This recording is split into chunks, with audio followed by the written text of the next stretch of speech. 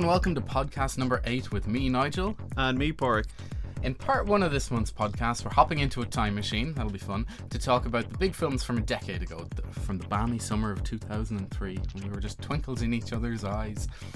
Then in part 2, we'll be tackling the Greta Gerwig and Noah Baumbach collaboration, Frances Ha, Simon Pegg and Nick Frost's The World's End, the weird documentary about Indonesian killing weirdos, the act of killing, and we'll travel to Japan for a quick chat about Pacific Rim and the Wolverine. And then in part 3, we're doing the right thing by looking at Spike Lee's list of favourite films, and finally wrapping up by taking our usual look ahead to what's in store in August. Jam-packed stuff this month. So, the right thing was very clever there. I wonder did anybody pick up on that? I hope so. I just about picked up on it. Good stuff. I'll do it again. I'll say it again. Then in part 3, we're doing the right thing by looking at Spike Lee's list. Yeah, good. Anyway, here's a clip of lonely Cillian Murphy to kick us all off this month.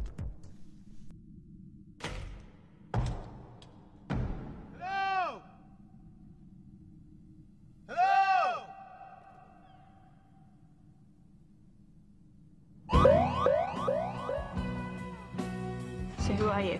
Wake up today in hospital. Wake up and I'm hallucinating.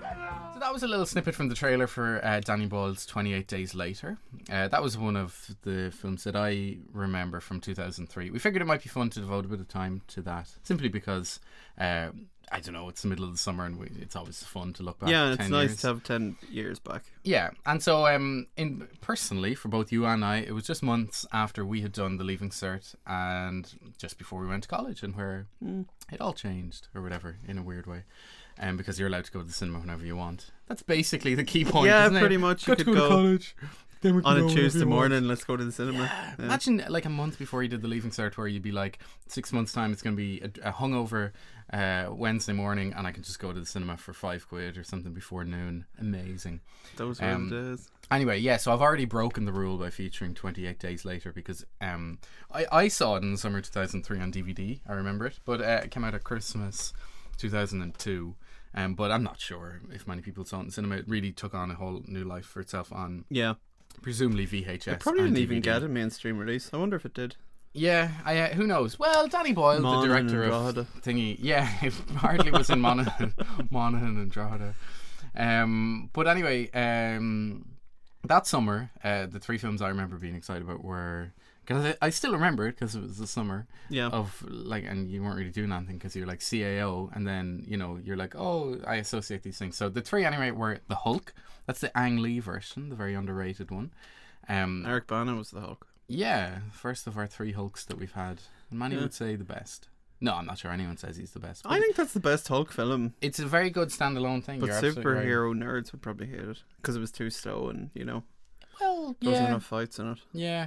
So there was the Hulk, Pirates of the Caribbean, the very first one, and X2, X-Men 2. So big films. They were the kind of things that were cracking into me from reading Empire magazine back when I was, whatever that was, 17, 18. Any recollections of your own? X2 is good because that was like Bryan Singer, I thought, kind of formed the mold for which everybody else who did superhero action films was kind of trying to get up to the same level as him. And it'll be interesting because I think it's next year, isn't it, when it's coming out? In 12 His months' return, time. yeah, to X-Men. It's Past 7. and Past. Days of Future Past. Yeah. The 7th X-Men film, I think. He always wanted to direct the 3rd one, but he was like, no, I have to go and do the Superman film. And they were like, no, we're not waiting for you. Tough shit. Yeah, it's tough. And then Superman didn't do very well. You feel a bit bad for him. The funny thing is, and I also still remember seeing Pirates of the Caribbean. I think it came out maybe the couple of days before Leaving Cert results or something came out. And it's that first one, if you can take everything away from all the crappy bloated sequels, that first film really stands up. And no one thought it was going to be any good because it was a film about a theme park ride. And everybody was nightmares about it. But I think it's still pretty decent. It is decent. I would embrace seeing it on television at 6 o'clock on Network 2 on a Saturday. Because it was still Johnny Depp novelty doing stupid. He's a character. Yeah. But it was one of the first times. It was before Johnny Depp just couldn't play himself. In his in-between things. So that was it. Also out, I'm going to give you a bit of a list if you want to shout at me, because I've written down a list. Finding Nemo, Yeah, that was good. fantastic. Yeah, We've very got good. the sequel, which I can't remember. I what find the that fuck it's called. film really depressing. Or, no, it was kind of like quite emotional or something, because when kids go to see it, they're like, oh, it's about a fish. But you're watching it was like, the fish is kind of disabled because it has a wonky arm. Its mum's dead, and the dad is really overprotective of it, and then it gets lost, so the dad's freaking out about it. Yeah. And it's about parents leaving home and everything. There's an awful lot going on in that And the film. worry of kids getting lost and worry and everything. Yeah, so I think there's a sequel to it. What's fun actually to look at is just how many of these big franchise films are still on the go. So we talked about the Hulk. It had another Hulk film, and then the Avengers, and then we're going to get another Avengers in 2 years. Pirates of the Caribbean, I think we're getting the 5th one. Oh yeah, because Is that right? it was the one a couple The of years fourth ago one? was the first of a new 3. I think he signed a deal possibly. Oh gosh. And Where it had then, vampire mermaids. and then we've X-Men, and then so Finding Nemo, we'll have a new one. Tomb Raider came out that year.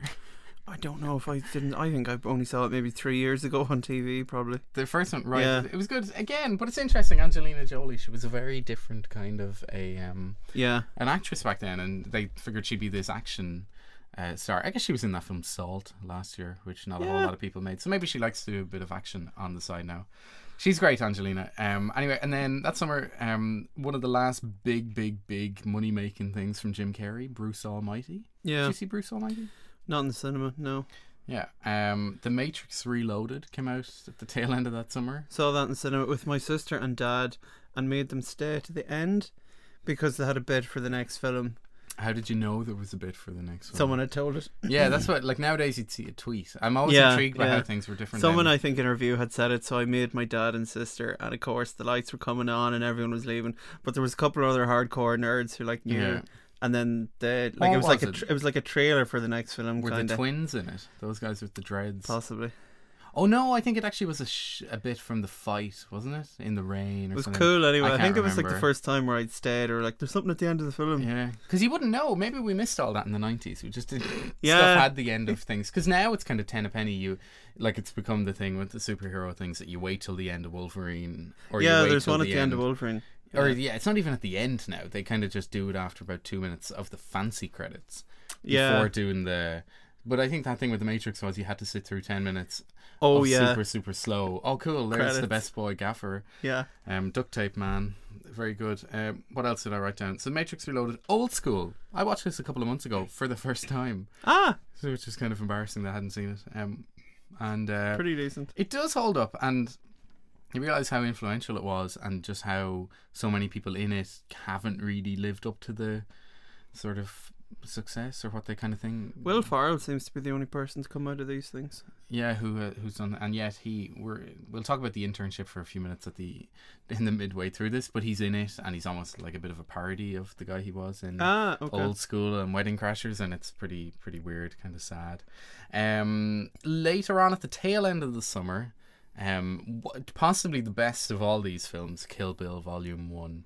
Pretty sure we went to see that in Santry. I think that may have been a DCU by the time we made to college films, so Yeah. that must have been October or November. Elephant we saw in the IFI. Are you sneaking a look at my list? Yeah. Yeah. I'm sticking that in though because I remember I have a freakish memory for certain things, and we went to see the Elephant in the IFI, and there was an old guy in it, and there's loads of shots in the film where there's like bad weather, and this old guy is up the front and he's being like talking really loudly, being like, oh, old weather, yeah, very Shakespearean, foreboding. It's like, we all get the metaphor, just shut up and watch the film. I do remember that. It was Gus Van Sant, wasn't it? And Yeah. I think you remember it was like, oh yeah, Van Sant is really making his point there. Yeah. And I do remember that. That was a bit weird, more than anything. But was it? Yeah, like this was. Here's the other funny thing. We're putting together this list of big films from 2003. I knew the films that I could remember, as I said, the Hulk, Pirates of the Caribbean, but then the smaller ones, we may not have seen these for like 6 to 9 months. Like so many of these things, and it's really hard to work. There's no easy way to find out when they came out in Ireland. But what we have seen in the past decade is, other than stuff like reviews coming in, like we never would have known when a film came out in America because we weren't reading Variety magazine or the Hollywood Reporter, whereas now you might check out online, you're reading a review of stuff that comes out in America now. But like back then, like the thing is now we are aware of that, but back then when it showed up in the RT guide, when it was in Empire, when it showed up there, that's when we knew we could see it and stuff. And it didn't matter if it came out a year ago in America and your cousin said, "Oh yeah, I saw that a year ago on a plane." You're like, God, whatever. What else did you have? Did you write anything else down? Old Boy came out in 2003, which is an interesting one because the remake that Spike Lee has done is coming out in December of this year. So 10 years later kind of thing. Yeah, like it's amazing. And even wasn't there that talk, to rewind a little bit, about there being a Kill Bill prequel for years, that they're eventually going to go to that too? Maybe not a prequel. I think they were maybe going to do a one after. Oh, I heard the two daughters. Oh yes, maybe knowing Tarantino, he's probably waiting for them to get old enough to play the same characters to the point where it's legal. What else did we write down? Lost in Translation. It's kind of an Oscar. It's probably the one that has endured as the most, I guess, classic. This is an Lord of the amazing Rings film, came to an end with Return of the King. Oh yeah, that was 03, Christmas 03. I think that was my birthday. Yeah. I saw it. 21 grams, Naomi Watts and her giant nipples. Here's another freaky thing. You went to see that in Dundalk, but the cinema broke, or Drogheda, and then you had to go see it again. That's right, Return of the King. Support Dublin. the cinema encyclopedia. Cool.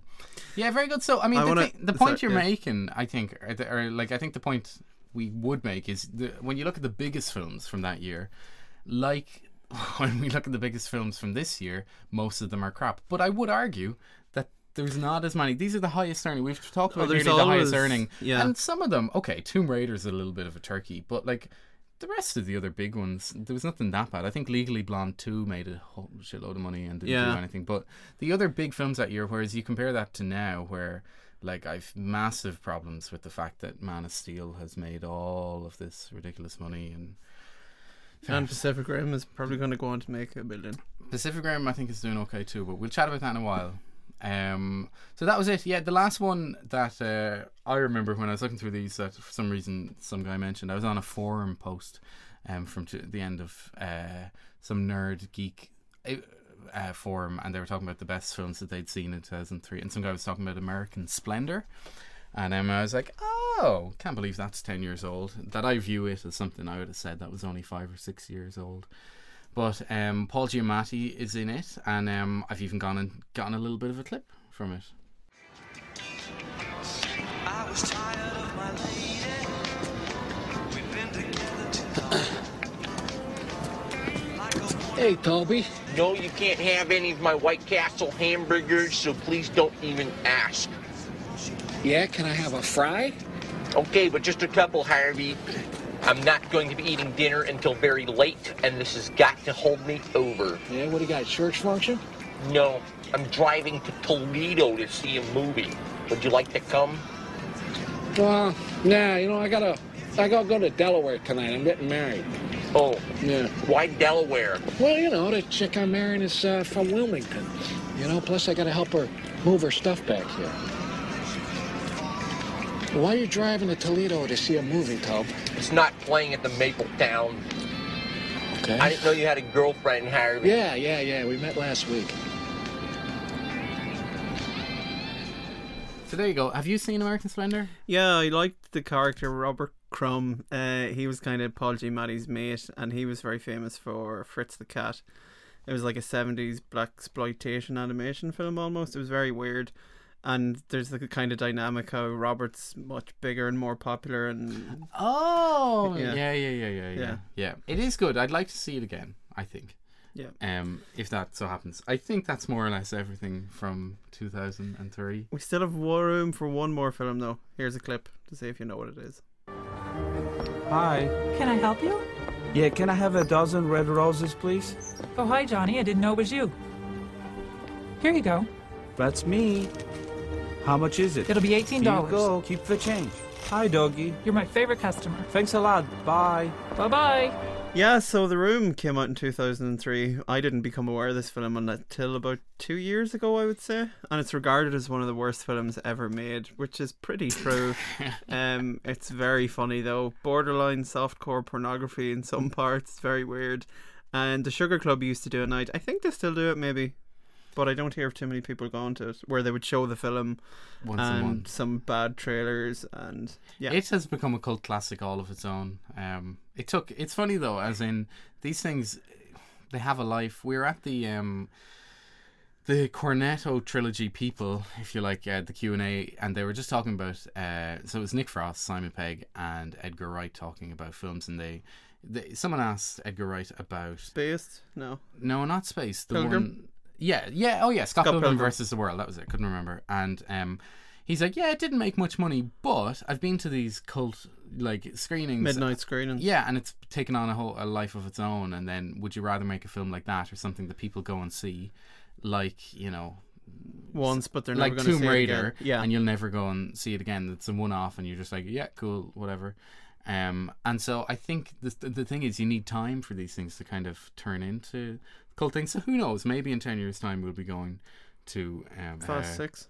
A Fast 6. Yeah, it could be. You know, it could be the case. You never know. Anyway, that's the end of part 1. Here's some clever, sexy music from producer Colin.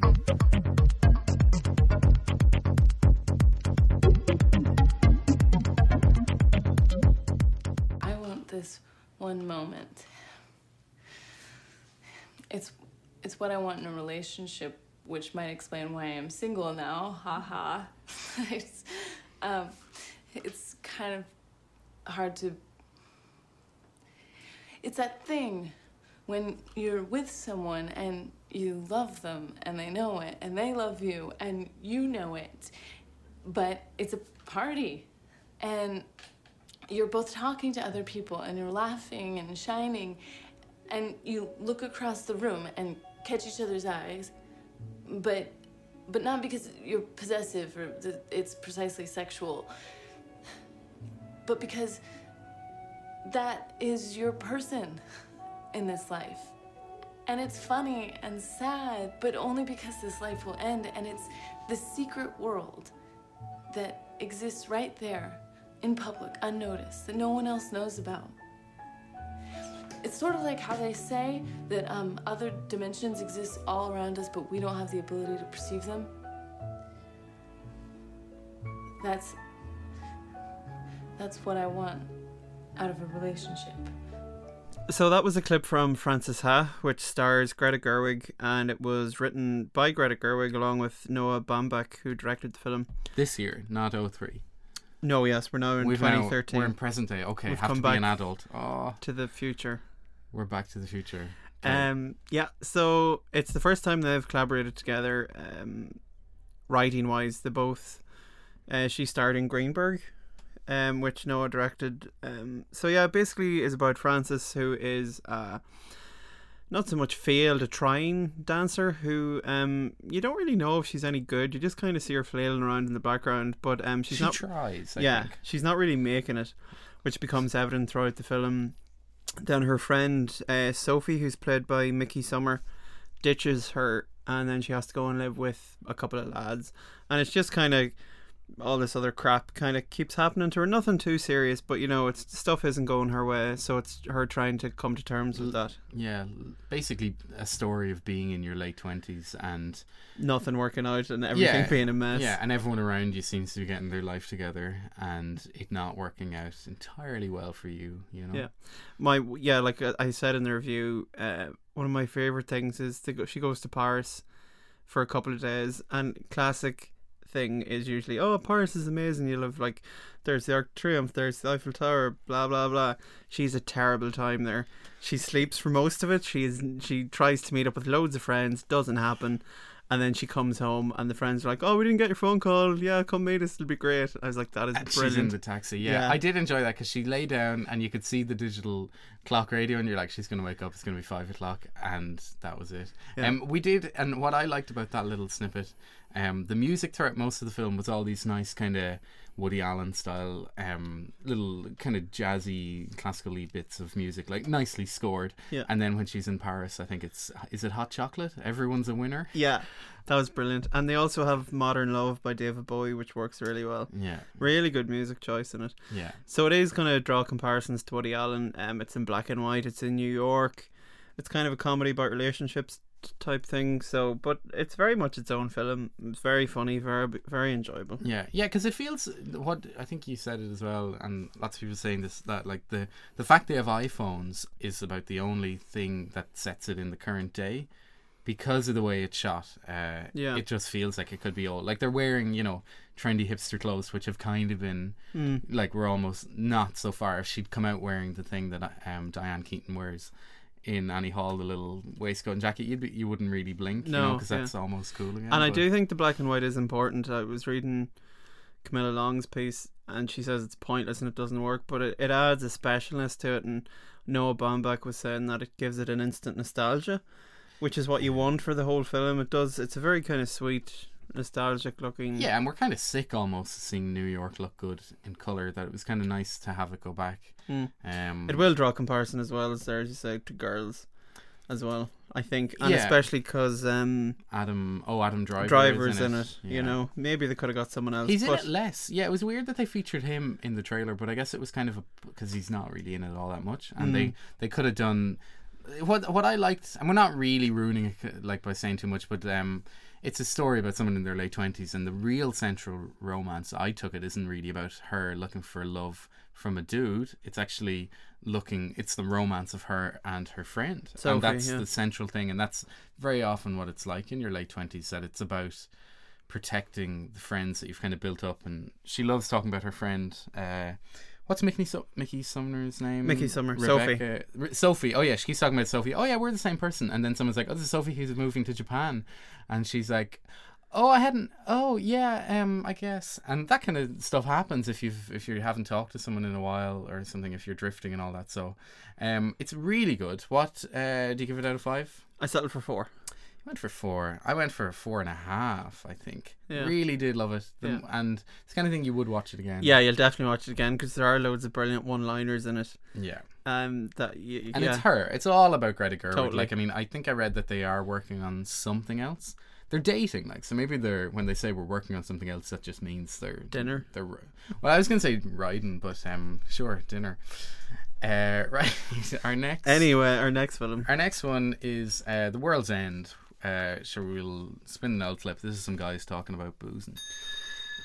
Have you got any plans for dinner at all? Tonight, we will be partaking of a liquid repast as we wend our way up the Golden Mile, commencing with an inaugural tankard in the first post, then onto the Old Familiar, the famous cock, the cross hands, the good companions, the trusty servant, the two-headed dog, the mermaid, the beehive, the king's head, and the hole in the wall for a measure of the same, all before the last bittersweet pint in that most fateful terminus, the World's End. Leave a light on, good lady, for though we may return with a twinkle in our eyes, we will in truth be blind. Drunk. So that was our man Simon Pegg checking into the hotel in Newtown Haven, which is I guess we all know at this stage, The World's End. It's the story of a group of guys in their early 40s, I guess. Yeah, mid-30s probably. Well, it was 20 years ago. Yeah, late 30s, approaching 40.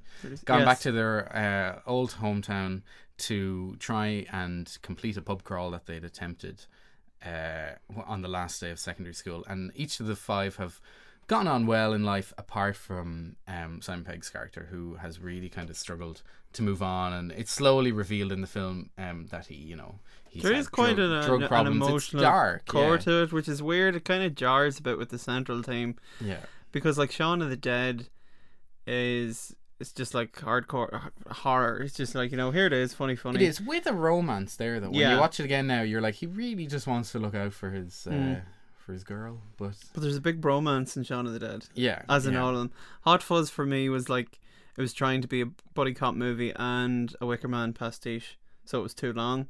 And this one seems to be, the emotional core kind of jars with it or something, and it's kind of like an Invasion of the Body Snatchers type film. They go back to the town, everybody's acting weird, and then they realise they're robots. Yeah, which, did you know that was kind of...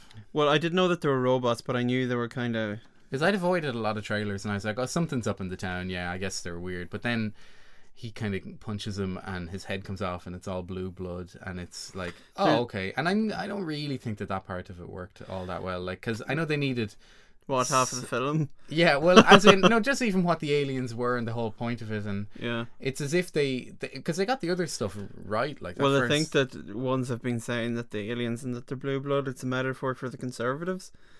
And there's a bit in the film where the crazy guy talks to your man and was like, "Oh, do you remember when the comet came in the early 90s when you finished drinking? So it's how the Conservatives have been laying low while New Labour has been coming up to the fore.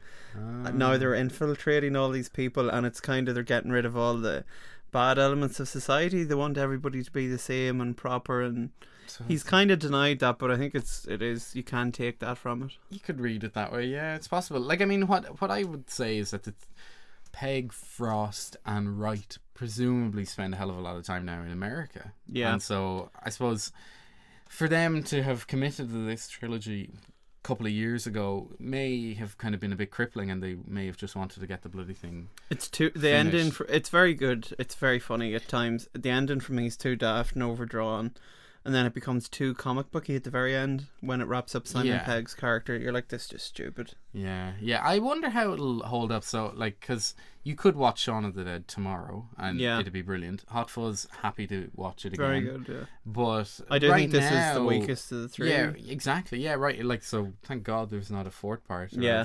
Because, I don't know. I went, I think, 3.5. I'd give it about 3. Yeah, maybe 3.5. Whereas, Hot Fuzz 4, Shaun of the Dead 5. The Space, are we giving it 6? Is that the... Probably. So who knows what they'll... Like, I think the thing would be great now if they did take a bit of time. I think Edgar Wright is going to do Ant-Man. This is his next film. Yeah, he has, which is part of the Marvel universe, isn't it? Part of the DC universe. The Justice League. The Justice League apparently is part of that. Yeah, we're really displaying our geek credentials here. It's all we really need to get a comic man on staff or woman. I used to be sort of tuned in on these things, but I looked at everything from Comic-Con 2 weeks ago. I used to love everything that happened, reading about it. That seems to have turned into TV shows more so, no? It's TV shows, but also everything in films is like, we're talking about Guardians of the Galaxy. Like, they're really reaching a point where it's just getting really tired and you're not really caring as much. And yeah, the TV side of stuff is far more interesting because the movie stuff, like a lot of big things don't even go now. Like, so The Hobbit, they didn't have anything for it and anything. But anyway, what else did you see this month that you'd like to talk about? Possibly it'll definitely feature on many end of year lists for best film of the year. It's called The Act of Killing. And it's the documentary. Yeah, it's set in Indonesia, or it's about. Is it subtitled? Yeah, you have to do a bit of reading. Wouldn't be able to handle that. So, back in 1965, the Indonesian government was overthrown, and it was basically overthrown by a bunch of gangsters and kind of death squad people. So, if you're a communist, and a communist was a very loose term by if you didn't agree with the other people, you were a communist, and were sentenced to death. So it's Joshua Oppenheimer has gone back because that government is still in power. So all these guys are still going around and they're almost like celebrities in the area. They're pop stars, I think, maybe, yeah. Yeah. And he approached some of the characters, and the main character is Anwar Congo, to document what they carried out and the atrocities they did in the form of a film. So they're very much influenced by... There was a thing that they don't mention directly, maybe they would have got in trouble, but it's really obvious that he saw Goodfellas, and there's a scene in Goodfellas where I think... No, it wasn't Samuel L. Jackson's character. There's a person they kill in Goodfellas in a car, and the way they do it is they put a piece of wire around his neck and pull it. Oh, pull it back, yeah. So I really... Actually, it might have been too early for him to see that, but it really seems like he did, and this is how he carried out killing people. So it's kind of following him, and then he comes up with these different films. It's like a gangster film, and there's a very weird musical type element into it as well. Did you see The Act of Killing? Mm-hmm. Yeah. What did you make of it? I did really like it. I thought it was so weird though. Like, you're just like, these guys have no. You expect them to have a little remorse. There's one guy who seems a little bit more conscious. I can't remember his name, but he knows... He's an absolute sociopath, though. Is that the guy in the shopping centre? Yeah. Yeah, because he admits they did all this stuff, but it doesn't bother him in any way. He just kind of... Did you not see a little remorse? No, I think he's terrifying, because there's a bit like where he's in the mall and he's just texting on his phone, and his wife and daughter are there, And you're like, your father is responsible for thousands of people's deaths. And they're the ones who did the photo shoot. Yeah. Well, wasn't it? Yeah, that was the scariest thing. It is a horror film in its own... In a way. Like, there's a bit where they do a Where he whole brushes his TV... teeth.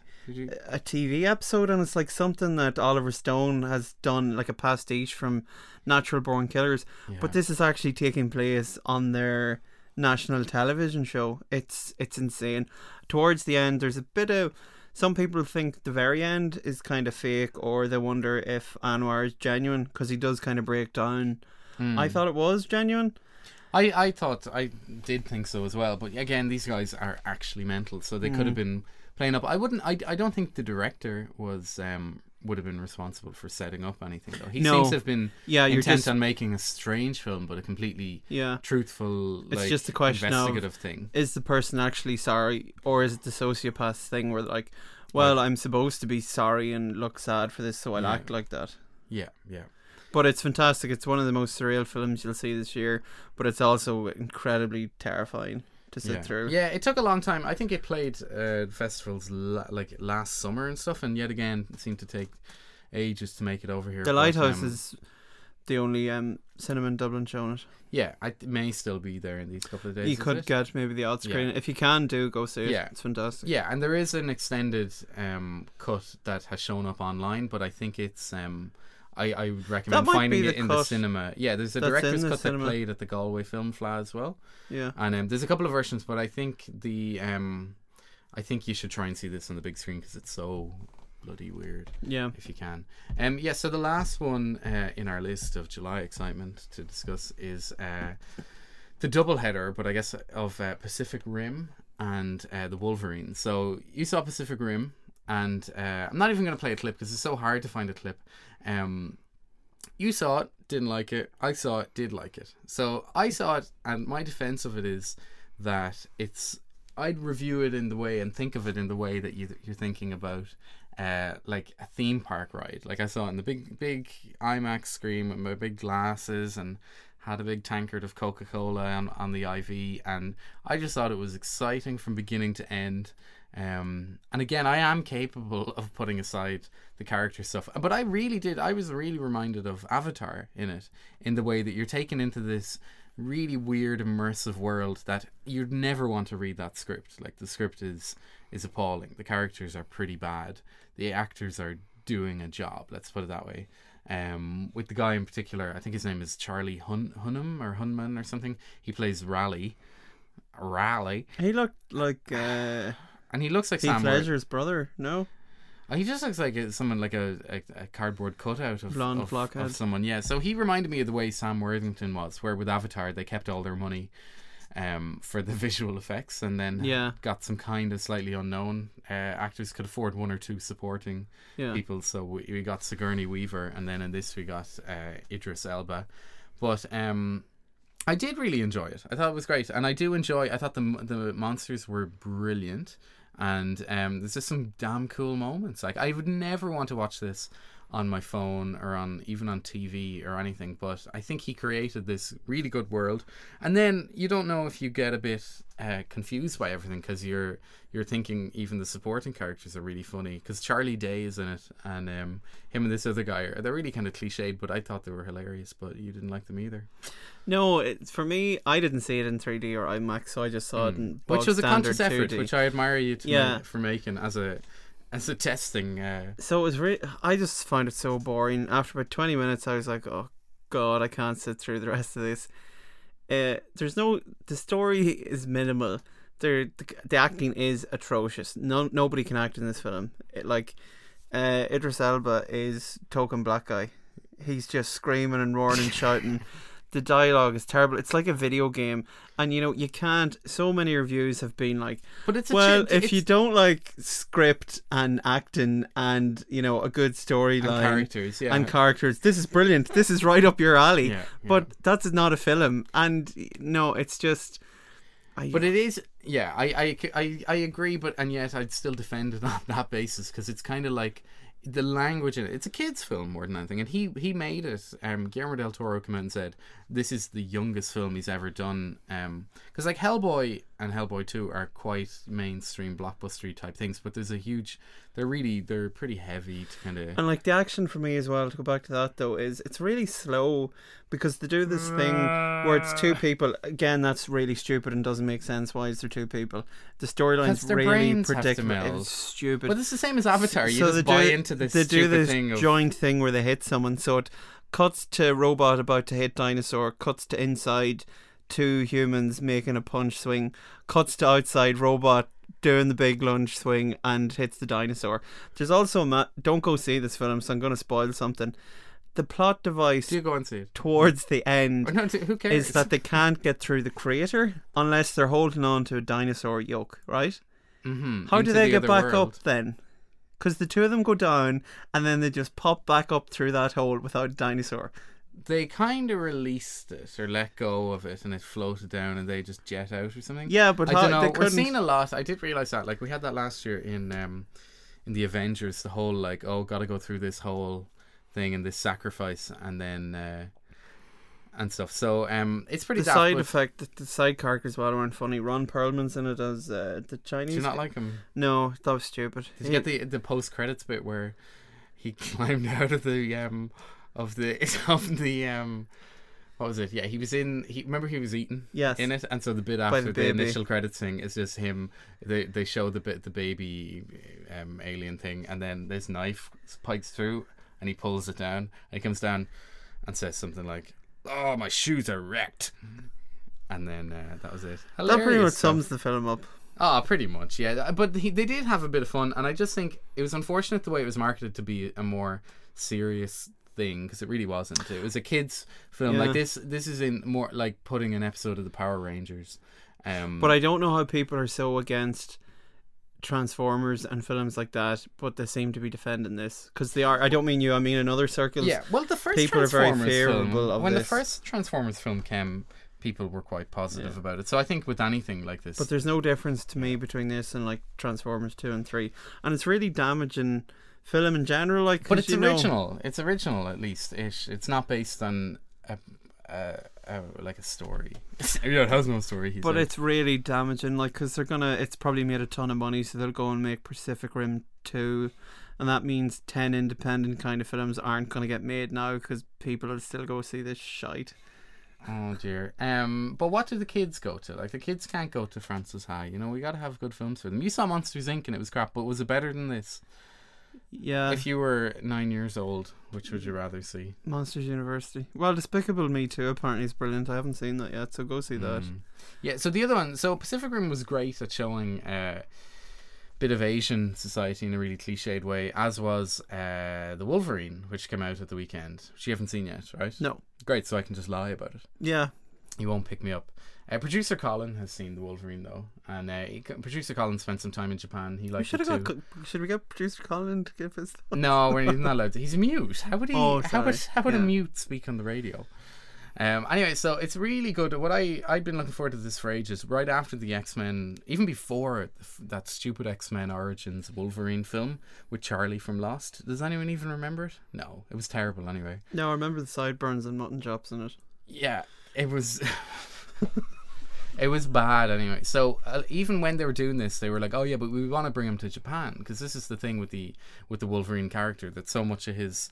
Yeah, I saw the trailer. It doesn't make sense to me because it looks like in the trailer that he goes back to World War II, which is really he doesn't age, which really doesn't help.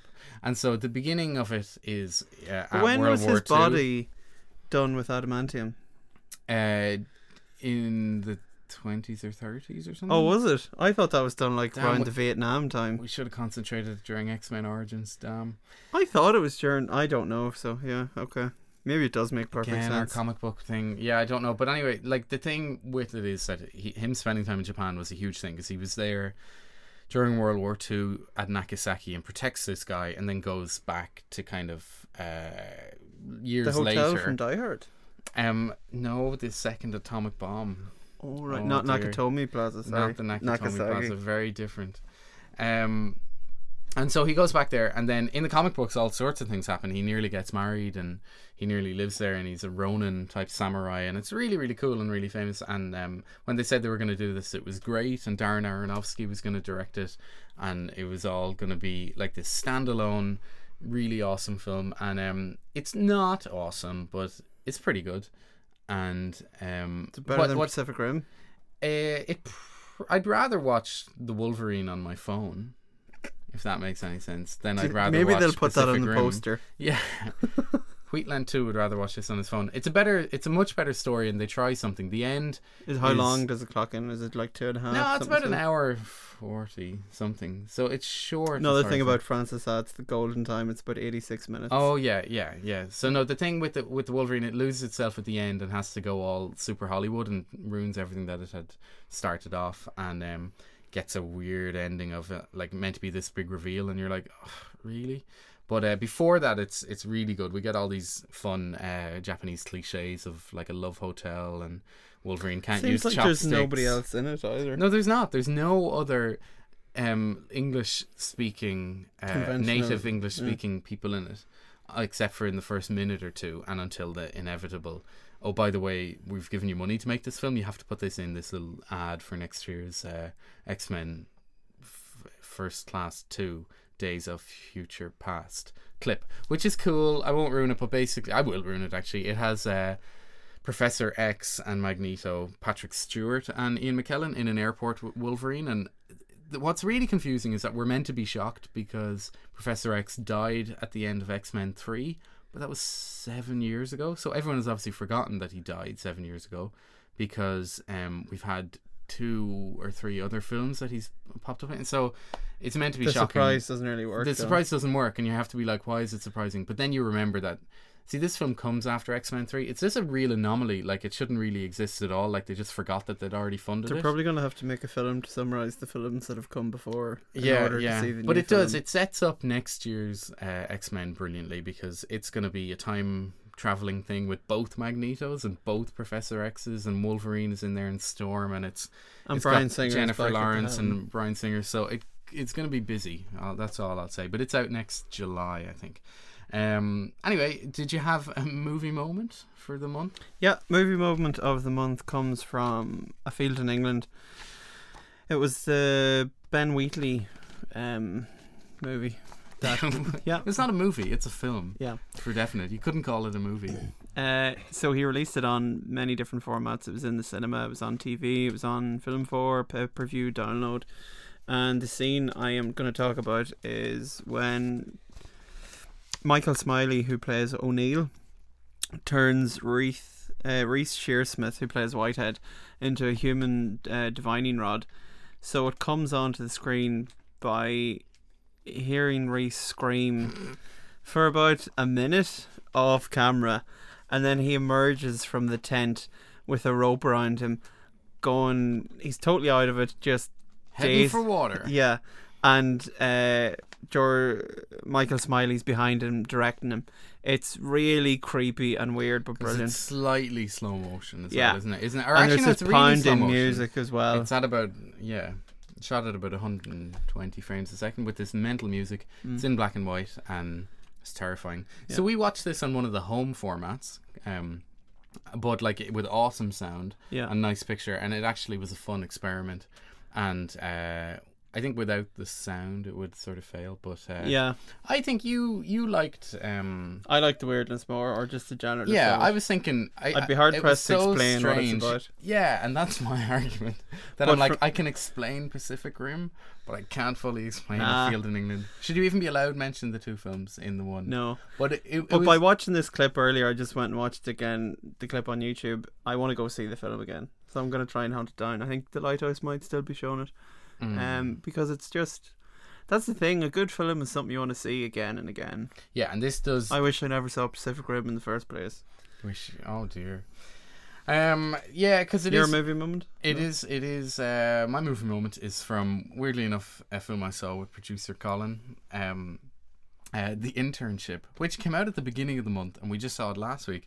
It's mostly terrible, but a Google ad. I kind of enjoyed it. No, there wasn't actually really a moment. It's kind of the moment midway through, or kind of near the end, where I realised I'm kind of enjoying this. And everyone had said that the film was atrocious and everything, but it's like this really, like, weird, clever attempt, not at all clever actually, subtle attempt to try and recapture stuff like Wedding Crashers and, like I said, Old School and all this. Like, all these guys are way older, and it should be really tired, and yet there's a couple of kind of heartfelt, good American feel-good movie moments in it.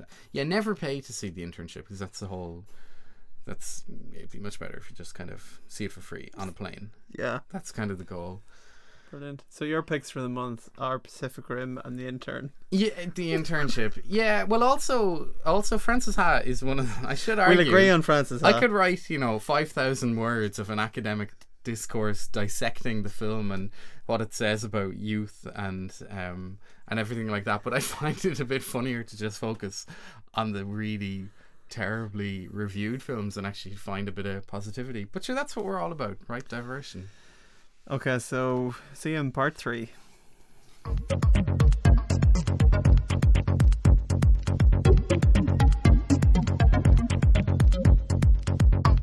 So we're going to start part 3 with taking a look at Spike Lee, and he has started a Kickstarter over in America, and the Irish equivalent kind of is funded. So he's looking for 1 million. Oh, controversial.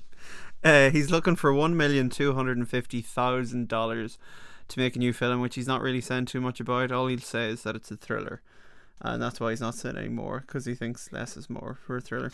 Yeah. So he's got 22 days left to go, and he's raised $380,000, including 10 grand from Steven Soderbergh, right? Yeah, and 10 grand is the most you can give, and for that you get to go to dinner with him and courtside seats to a New York Knicks game. Could we do a fund it to get 10 grand? To get 10 grand to fund the Kickstarter.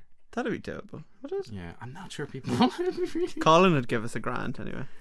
Yeah, wouldn't it? Sure.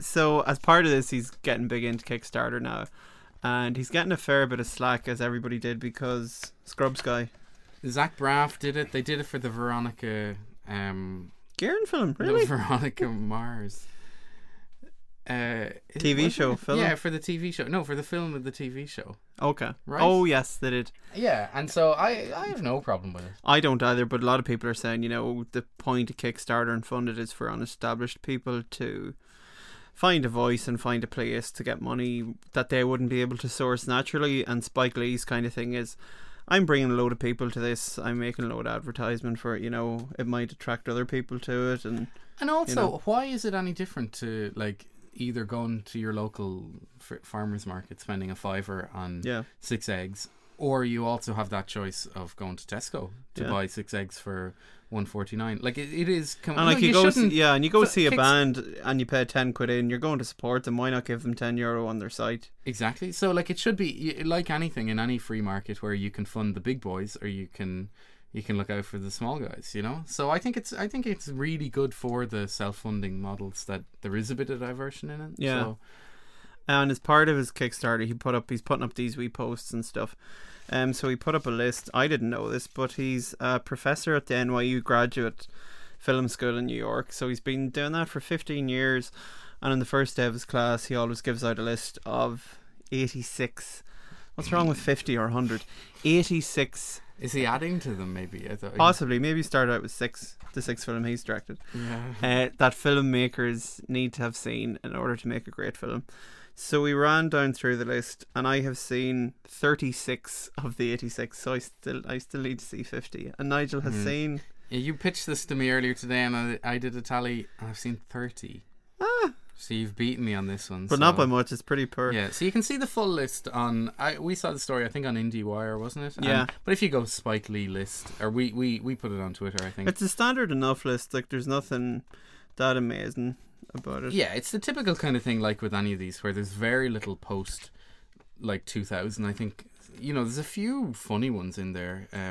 I thought, but like District 9 made it in there. Yeah, that's pretty cool. That was one of the more contemporary ones. Apocalypto made me laugh. Mel Gibson. Is it just like the the Hollywood kind of Yeah. slight You thought outcast. I would hate Mel Gibson, but I don't, and I like this film. Exactly, because like Spike Lee has pissed off a lot of people in that, and that's probably why he has I don't really like problems. him. He seems to just brag on all these other people's films and holds himself in quite high esteem. Yeah, like he pulled apart Django Unchained for what it said about race and slavery and everything, and then he clearly actually hates Tarantino because he did the same for Inglourious Bastards and said that what it said, you know, there were African Americans fighting in World War II and making this out to be a single white Jew cause was completely wrong. You know, so but then he makes some films, like he did a film last year set in New York that no one saw. I can't remember what it was called. I saw the poster for that. Summer in Red Hook, or 2 Days in New York, or something.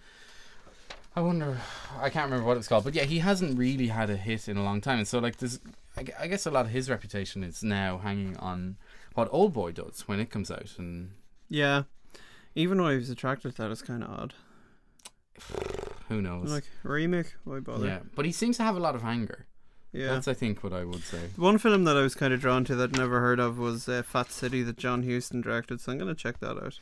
So, as always, we'll wrap up with what we're looking forward to in the month of August. We'll do a full post on this on tomorrow, which we'll do for our, you know, as we tend to do with release schedules and release schedule, and we'll show you what we've reviewed in the last month. I thought it was a pretty good month for cinema. But again, this sunshine, a bit of sunstroke, you know, who knows why I was so excited about films like Pacific Rim and and The Wolverine. But I did go, actually. I enjoyed being in Cineworld. I missed The World's End for a couple of days. I think I was away, so I saw it on the weekend morning, and there was about maybe 10 people in there, and around noon, because it was in the middle of that hot weather, and it was hilarious because you're like, yes, we are the hardcore ones. We should probably all go for dinner together because we're here and not in the sunshine. Yeah.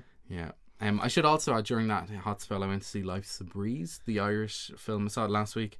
It was okay. It was fun. I think I said that it was the kind of thing you'd love to watch with your grandparents, with your parents or something. It's a nice, happy Irish film. Doesn't say a whole lot, really. There's a lot wrong with it, but it's also perfectly fine.